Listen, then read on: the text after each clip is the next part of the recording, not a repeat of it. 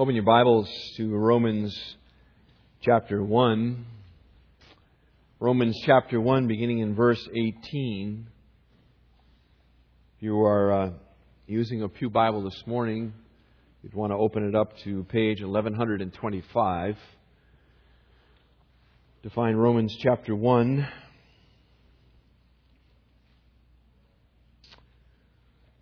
Let me just begin reading, beginning at verse 18 of Romans chapter 1.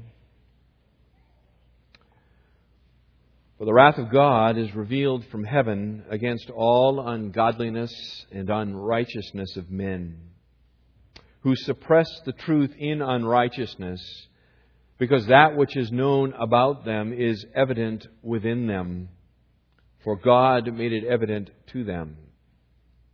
For since the creation of the world, His invisible attributes, His eternal power and divine nature, have been clearly seen, being understood through what has been made, so that they are without excuse.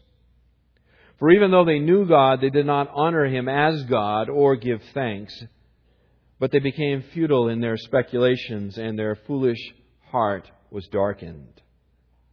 Professing to be wise, they became fools, and exchanged the glory of the incorruptible God for an image, the form of corruptible man, and birds, four-footed animals, and crawling creatures. Therefore God gave them over in the lusts of their hearts to impurity, that their bodies might be dishonored among them. For they exchanged the truth of God for a lie, and worshipped and served the creature rather than the Creator, who is blessed forever. Amen. For this reason, God gave them over to degrading passions. For their women exchanged the natural function for that which is unnatural. And in the same way also, the men abandoned the natural function of the woman and burned in their desire toward one another, men with men, committing indecent acts and receiving in their own persons the due penalty of their error. And just as they did not see fit to acknowledge God any longer, God gave them over to a depraved mind, to do those things which are not proper, being filled with all unrighteousness, wickedness, greed, evil, full of envy, murder, strife, deceit, malice. They're gossips, slanderers, haters of God, insolent, arrogant, boastful, inventors of evil, disobedient to parents, without understanding, untrustworthy, unloving, unmerciful. And although they know the ordinance of God, that those who practice such things are worthy of death, they not only do the same, but also give hearty approval to those who practice them. That is a long and dark commentary on the human soul. It speaks of the degeneration of the human race, the deep, dark descent of man. And as we have been examining this passage together over the last few weeks, we have noted that this deep, dark descent manifests itself really in four specific areas. We noted that it begins intellectually, with the intellectual fall of man spoken of in verse 21. It begins there by not thinking rightly about the Creator, by refusing the witness of creation to Him and His glory. And then it follows with the spiritual decline of man. But when you turn your back on the reality of the universe, when you refuse your Creator, being inherently a spiritual being, you're forced to substitute the creation for the Creator. And indeed, that's what happens in verses 22 and 23, the spiritual fall. We become idolaters. Paul here is laying out in this section, 18 through 32, the fall of the heathen nations, the fall of pagan humanity, but it also speaks of the fall within every single one of our hearts. For our hearts are idol factories. busily churning out cheap substitutes for our Creator, seeking our spiritual fulfillment in the creation rather than acknowledging the Creator. The intellectual fall, the spiritual fall, leads to the sexual fall of man. Verses 24 to 27. Where when you refuse God, you also end up refusing His ordained plan for human sexuality. And all kinds of debauchery follows. It finishes in verses 28 through 32 with the social fall of man. What is the source of social evil? Where comes the injustices of mankind? Evil one towards another. Where does it all come from? It comes from a heart that is hard to God.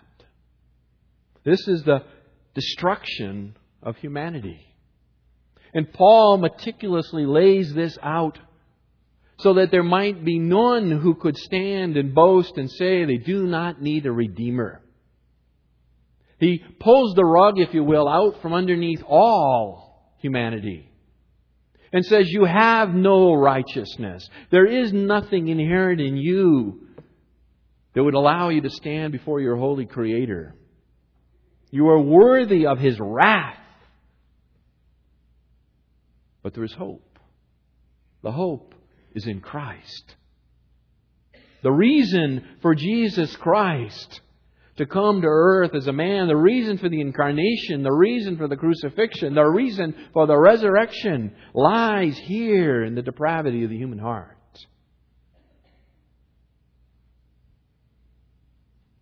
The better look we get at who we really are, the more willing we are to look into the mirror of the Word of God and unflinchingly see ourselves for who we really are, the more we will understand our desperate need for Christ.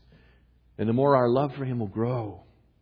The greater will be our real and true worship. I don't like this passage of Scripture.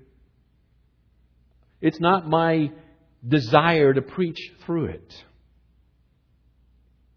Because it's so black and so ugly. And so critical and necessary. So as we continue through, and we've got a few more weeks to go, and then Paul will turn to the religious man in chapter 2 and continue to let the hammer blows fall, the indictment build, until all of us, every single one of us, stand under the full condemnation of a holy God. And it's from that place that we will look up and cry out, God, be merciful to me, the sinner.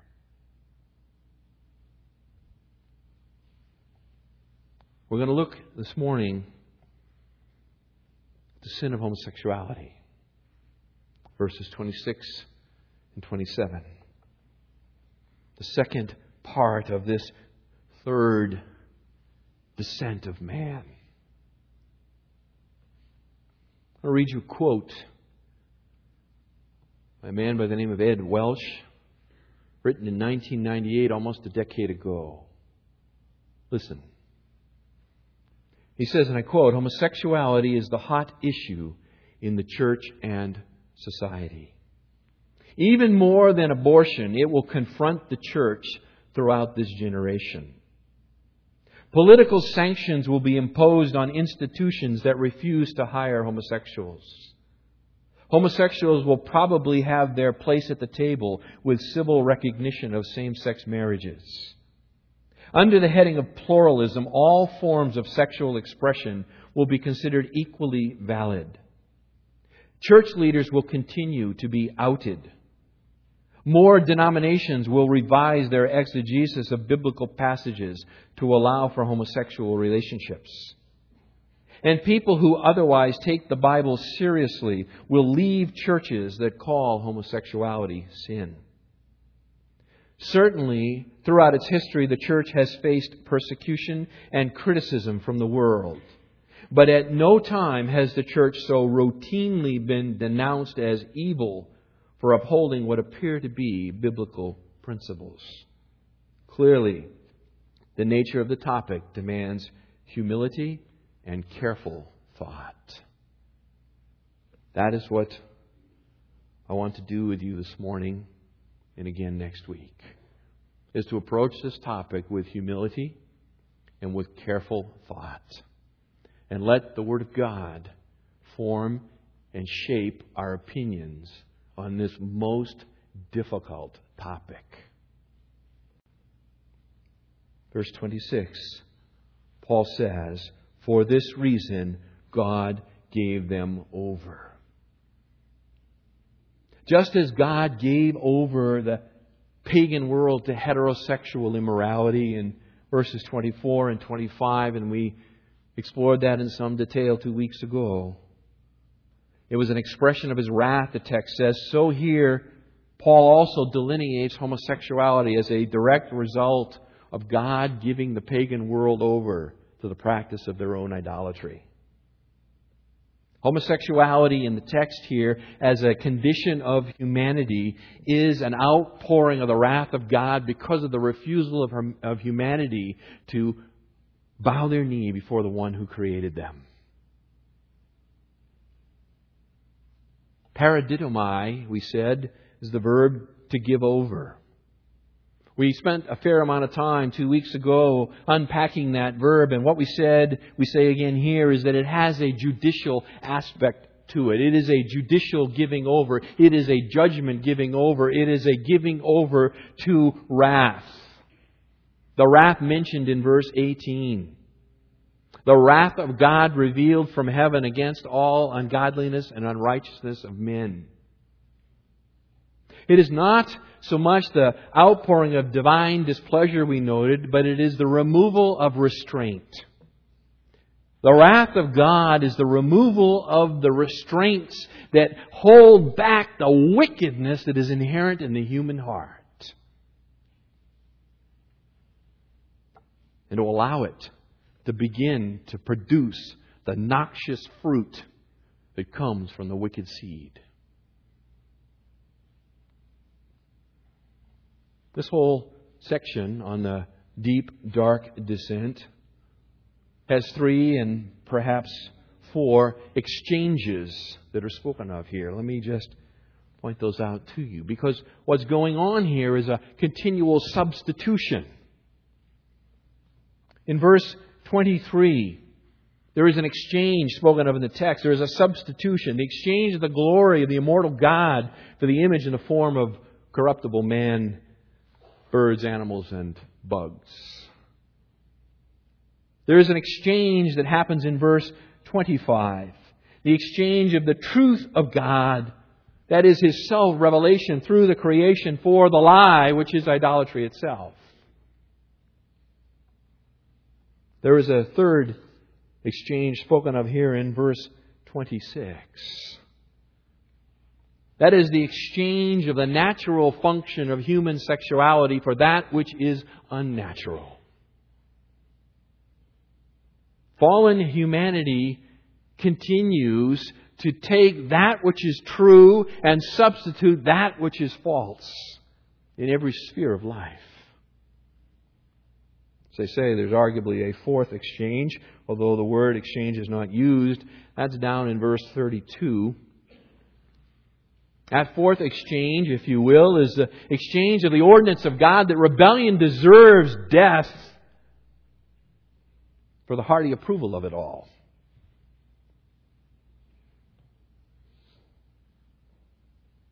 At our core, we're wicked. We are wicked. We are fallen. We are deserving of condemnation. You cannot read this text and come to any other conclusion. This morning's text, verses 26 and 27, is really just a further illustration that Paul provides of the depth of the innate wickedness.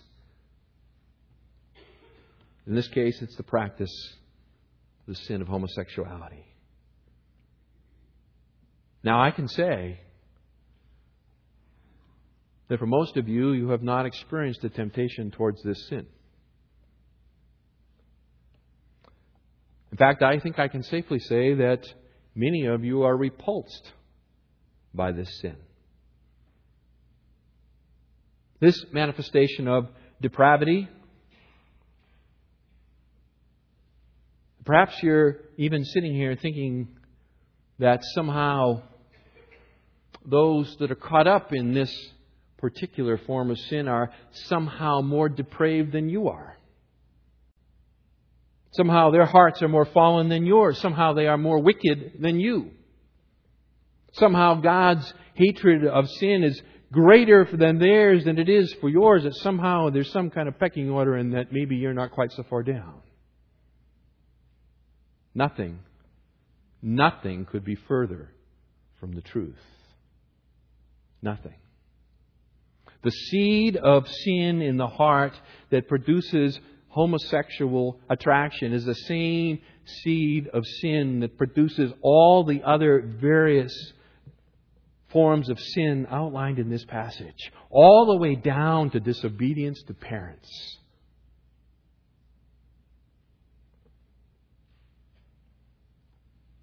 The noxious fruit produced from the seed of sin comes in all kinds of shapes and forms. But the wickedness is the same. Where does it come from? Where does it proceed from? Where does the abomination, and that's what I've said in your notes because that's what the Bible calls it, where does the abomination of homosexual sin come from? It proceeds out of the heart.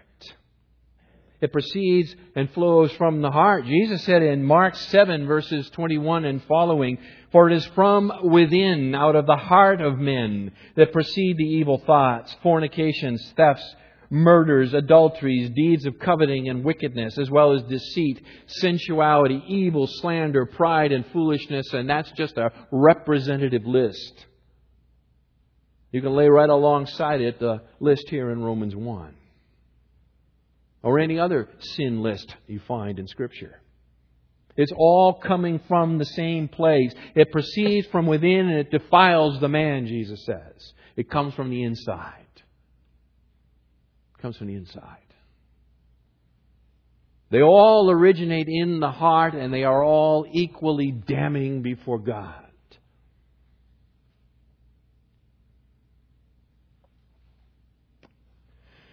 I want to look the sin of homosexuality with you this morning, and I want to do it in an unflinching way. I want to let the Bible speak. I want to come back to the topic again next week. I want to talk about the whys and the hows. And I want to talk about what can you do to escape this evil snare.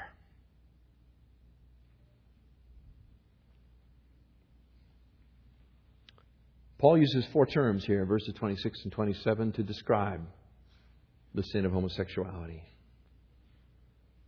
4 terms that he uses. I've written them down for you. But he begins by noting its occurrence among women, and I think it's important enough to stop and just comment on that. Verse 26, he says, "For their women exchange the natural function for that which is unnatural."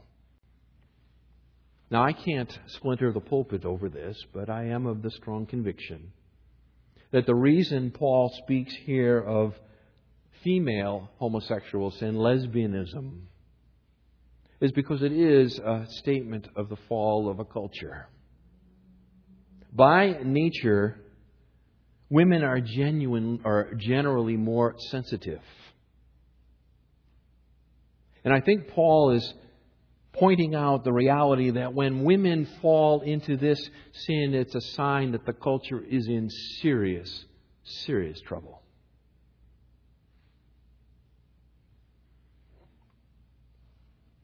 It's also important to note, as we said last time, Paul is speaking here about the fall of humanity in general. He is not speaking about the fall of an individual human.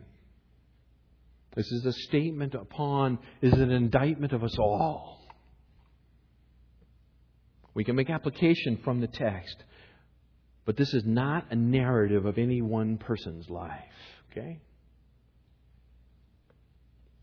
4 descriptions. 4 descriptions. First, it is degrading. It is degrading. For this reason, God gave them over to degrading passions. Literally, passions that bring dishonor. Exactly what those passions are, Paul will unpack in the rest of this verse and the next, verse 27. But he starts out and he says that the practice of homosexual sex is degrading. It is a degrading practice. It dishonors your body and denies your personhood as created by God. This is a message that is in absolute, direct confrontation with the message of the pro-homosexual lobby that has been like a drumbeat sounding in this society for the last 40 years.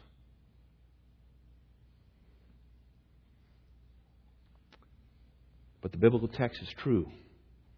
Let God be found true, although every man be found a liar. In 1948, the Kinsey Report was published.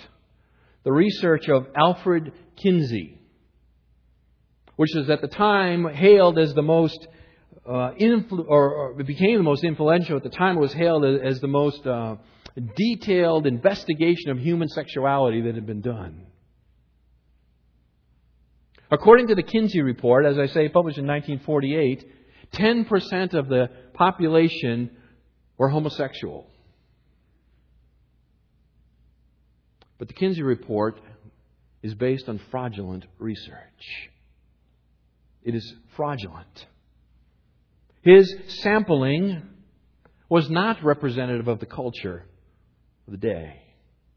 26% of his sample were known sex offenders.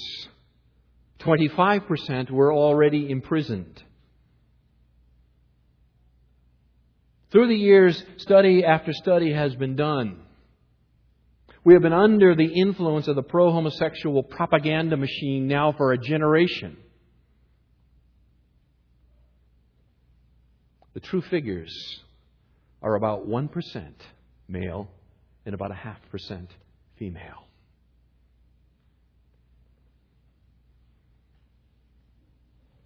Alfred Kinsey was a fraud.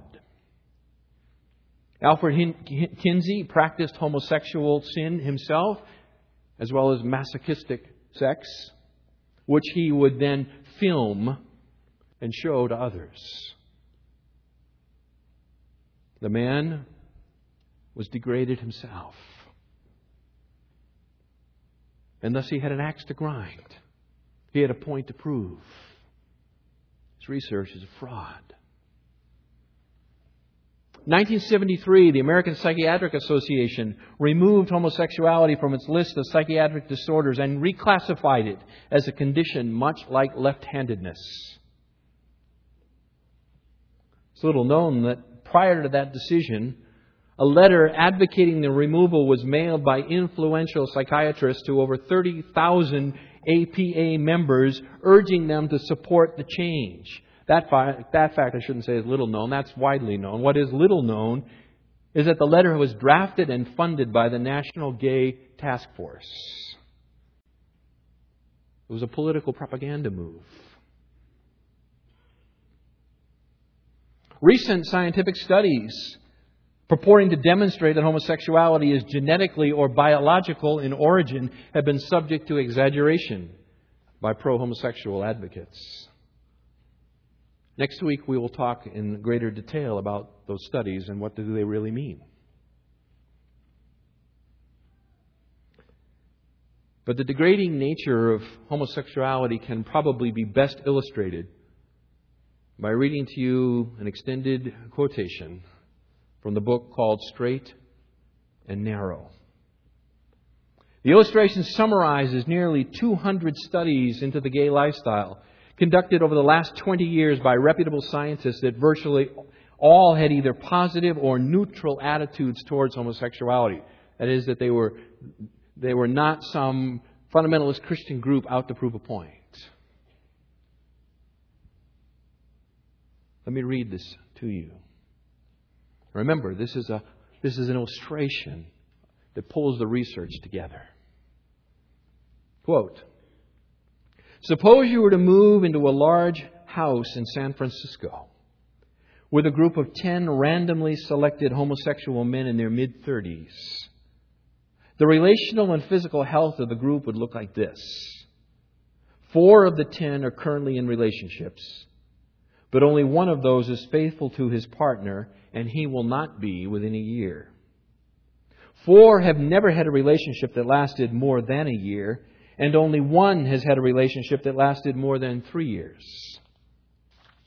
6 are having sex regularly with strangers, and the group averages almost 2 partners per person per month.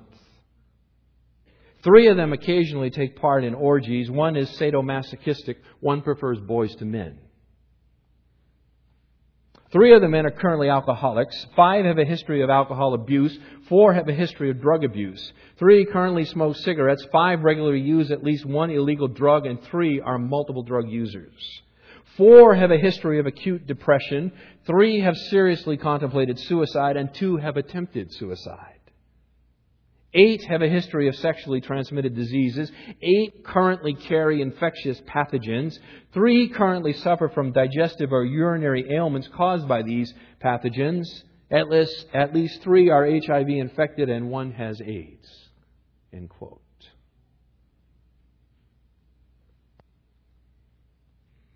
The idea that homosexuality is a gay lifestyle is a lie right out of the pit.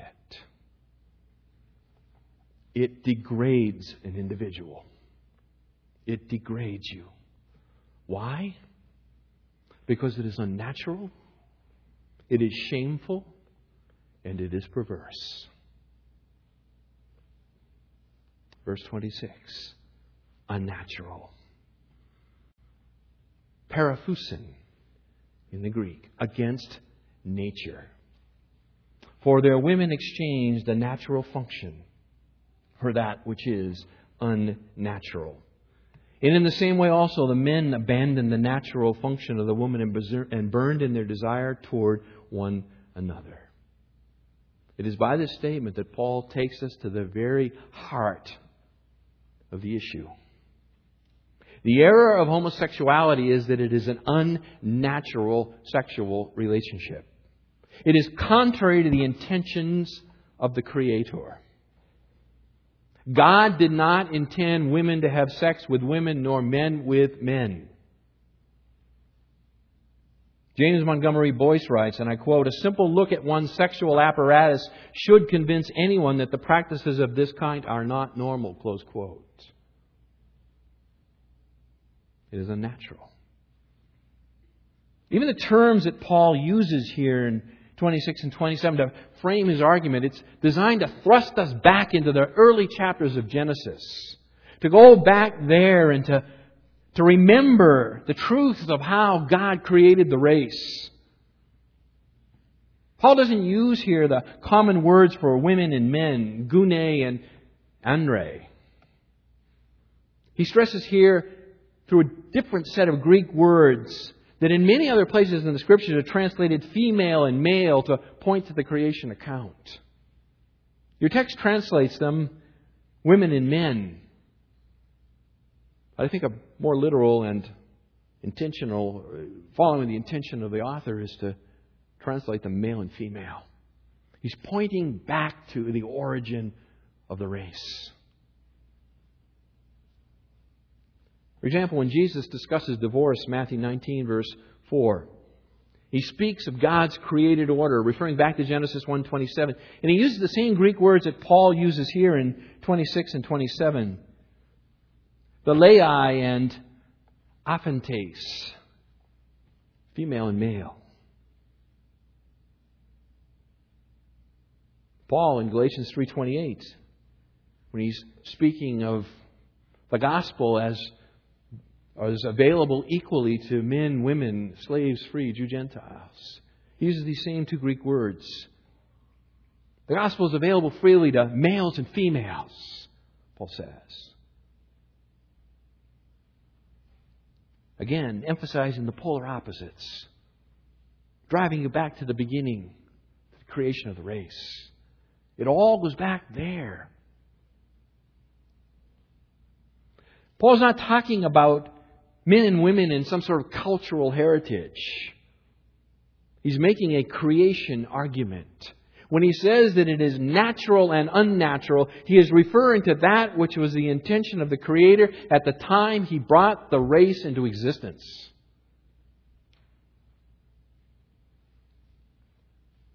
One way God displays His glory is through His creation.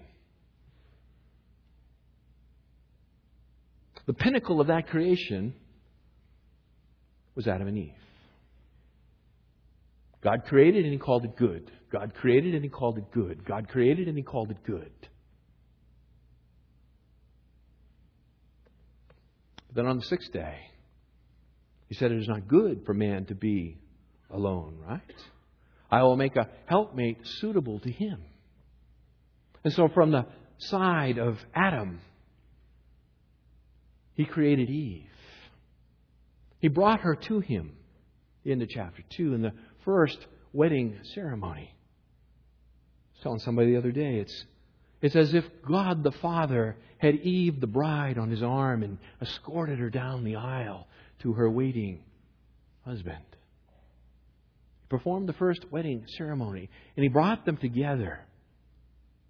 At the end of chapter 2, He says, it was very good. It is the creation of the man and the woman that is the crown of glory. It is only them who bear the image of God. It is them who display Him to the world, unlike any other part of creation. The ability for us to reveal the glory of the Creator is a privilege that none others have. And part of that glorious display is the reality that humans were created with gender, with sexuality. It was not an afterthought. It is fundamental to who we are.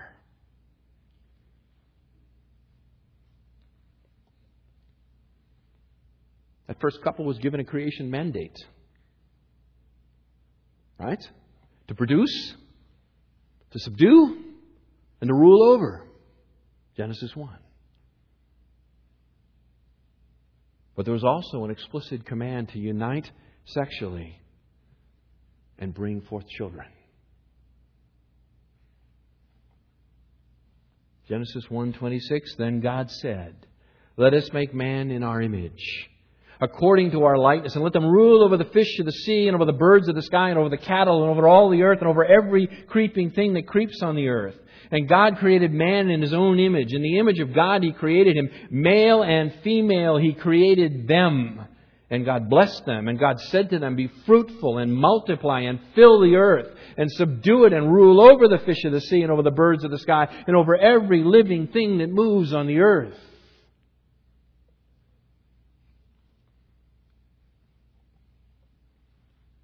Beyond that, God designed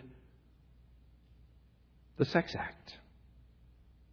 The uniting of this husband and wife, this male and female. He calls it one flesh. The two shall become one flesh. He places this within the covenant protection of marriage.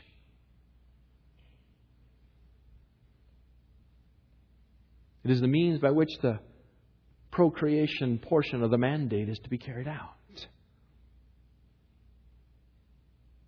Homosexual sex is unnatural because it rejects the created order.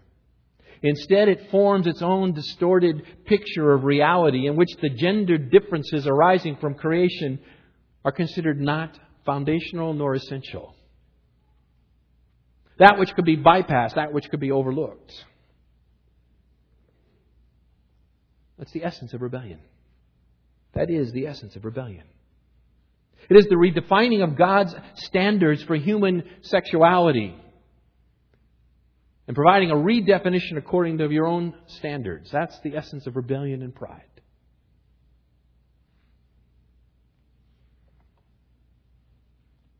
Beloved, the sex drive is wholesome and good. It was given by God. It is God's way of providing both pleasure and progeny. But when it is inverted through homosexuality, it becomes an abomination that strikes directly at the creation of the race.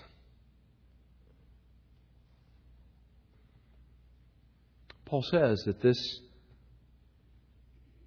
abomination, this destruction, this degrading of the human soul is so powerful it creates a burning lust. Verse 27. In the same way as laid out in verse 26, the men abandoned the natural function of the woman and they burned in their desire toward one another. There's a burning, there's a hot passion associated with this.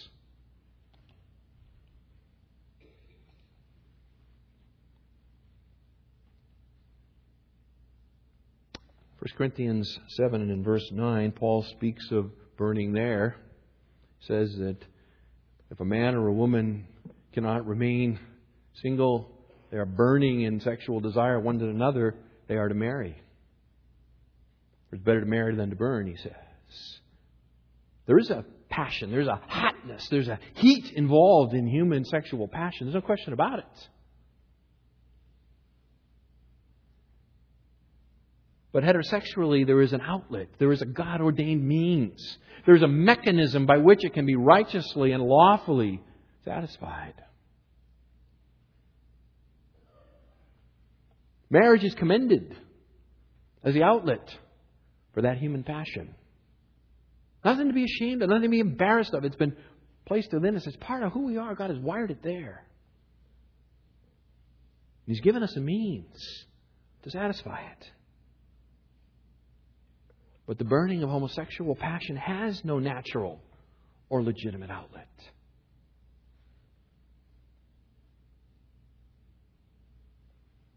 Lust, in that way, relieved in any fashion, is essentially and under all circumstances illegitimate. There is no God-ordained means of outlet.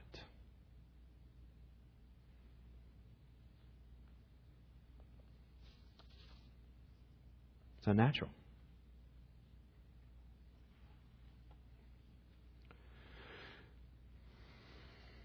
Third, it's shameful. Shameful.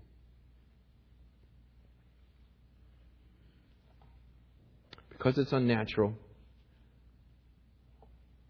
it's shameful. Translated here in the New American Standard as indecent, men committing indecent acts. The word can easily be translated, and is in many other places, as shameful. Shameful acts. I mean, our culture is rapidly seeking to chip away at the natural shame of non-God-sanctioned sex. Not just homosexual sex, but all forms of non-God-sanctioned sexual expression. Our society is determined to chip away at the shamefulness that accompanies those. But that shame is placed there by God. This is a consequence of the fall. You remember the garden, right? They were naked and they were not what? Ashamed. Because they were operating within the God-designed, God-approved framework by which the passions that He had placed within them could be legitimately fulfilled. But the moment they fell into sin, they ran out and covered themselves because of the shame of it all. Why should we wear clothing? Because it is shameful to run around unclothed. It is a shameful thing.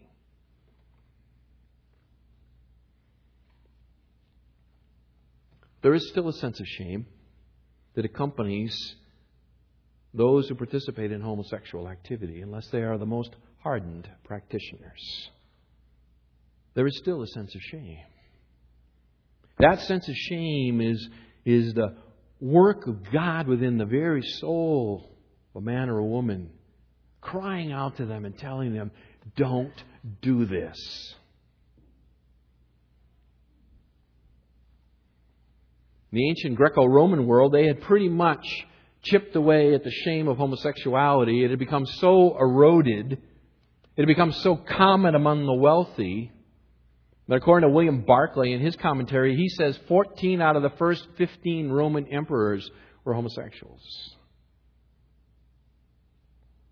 That enlightened society had so eroded God's standards that are hardwired within the creation that that's the debauchery into which they had fallen. It is a shameful thing. I think I have minutes in the bank somewhere. If not, you'll have to make me alone. It's perverse. Verse 27, it is perverse. Plane is in the Greek. The word is translated here, error, receiving in their own persons the due penalty of their error. This word, plane, is used in many places in the New Testament, often to refer to the sins that are characteristic of unbelievers, those that are seriously have gone astray in both their thoughts and deeds. Ephesians 4:14, plane is transferred there, deceitful scheming. 1 Thess 2:3, it's translated error. 2 Thess 2:11, a delusion. Jude 1:11, it refers to the error of Balaam, that is, his idolatry and fornication at Baal Peor, Numbers 25. And Jude 1:13, it's translated wandering stars. It's translated a wandering. A wandering. That is, stars that are out of orbit. Stars that are not fulfilling their creative design are plane. They are wandering stars. The New International Version translates in Romans 1:27 plane as perversion. I think it's a good translation. I think it captures the idea. Error is too soft a word. Error is something that happens accidentally. It's too soft a word. It is a perversion. Just as stars out of place are a perversion of God's intention for them, so too homosexual sex is a perversion of God's intended purpose for our bodies. That's the connection. God governs His universe by both physical and moral laws. Just like when you're standing on the top of a stepladder, as happened to me a few years ago, and you want to step back and admire your work without first climbing down. You recognize that gravity is a reality in this universe that you cannot escape. Well, when we violate God's moral law, there are penalties that cannot be escaped. Receiving, verse 27, in their own persons the due, the necessary, another way to translate it, penalty of their perversion. What is the penalty that is received? What is it that it is spoken of, that is hardwired into the universe as a consequence of this kind of activity? Well, contrary to the notions of some, it is not sexually transmitted diseases. It is not STDs. They were well known in the ancient world. They are well known today.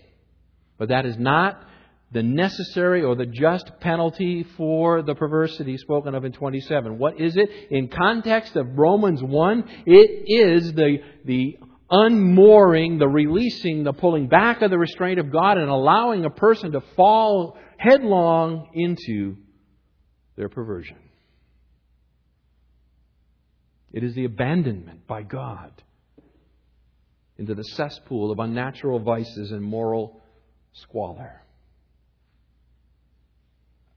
God is not mocked. Whatever a person sows, they will reap. We need some light. We need some light. In your handout, I've said Christ, our only hope. Christ, our only hope. If I let you walk out of here this morning without talking about this, I've left you in a state of condemnation. Let me lift you out.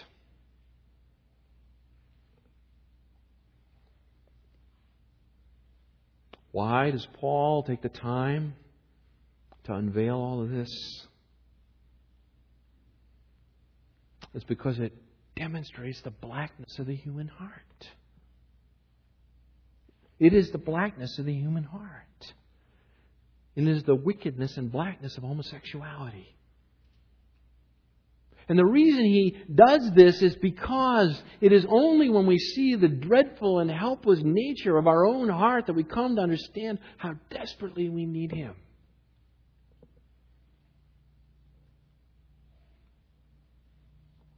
Jesus said, I didn't come to call the healthy, but the sick. Right? Healthy people don't go to doctors. Only the sick. Jesus also said, he who is forgiven much, forgives much. He who is forgiven little, forgives little. It is when you understand the depth of your own heart. Not when you look at someone else's, your neighbor's heart. It's when you look at your own heart and you see the reality of who you are that you come to understand your condition in need of a Savior. Why does Paul point this out? He's pointing this out so that everyone could know that every person needs a Savior. Everybody is depraved, dead in their sin and trespasses, desperately in need of a Redeemer, residing under the wrath of their own Creator. Let me say this as clearly as I can. Homosexuality is a sin. It is a sin. And those who practice it will not enter the kingdom of God. Do not be mistaken, beloved. They will not.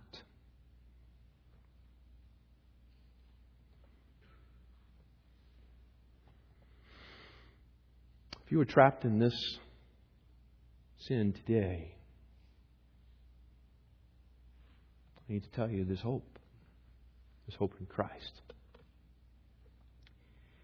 He can deliver you like He delivered me from the lust and sin of my own heart. He will forgive you. He will cleanse you. His Spirit will reside within you, and by the power of that indwelling Spirit, He will give you the strength to overcome your bondage to sin.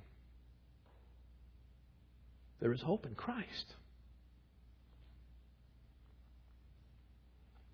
If you are a follower of Christ, but you are still struggling with homosexual temptation,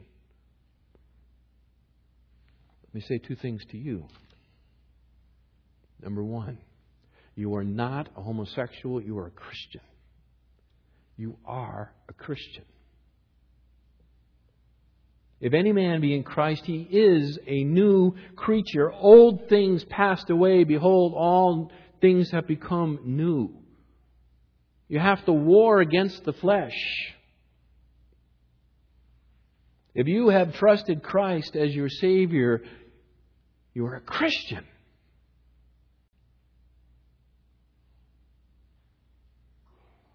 And Christ is your hope. Christ is your hope. No temptation has overtaken you, but such as is common to man, and God is faithful. He will not allow you to be tempted beyond what you are able, but with the temptation will provide the way of escape also, that you may be able to endure it. Therefore, my beloved, flee from idolatry. Run. Run from this sin. Run from it. Christ is our hope. He is our hope. He's our only hope. Let me pray.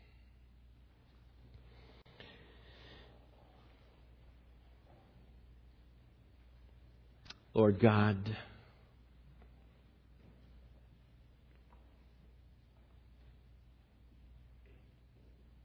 we so desperately need Christ.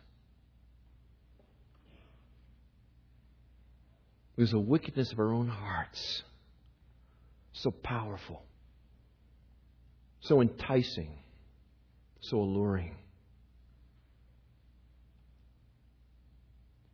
Our Father, please pour out your grace upon us today. Every single one of us. Be merciful to us, Lord God, not because we deserve mercy, we do not. But we plead with you for Jesus' sake.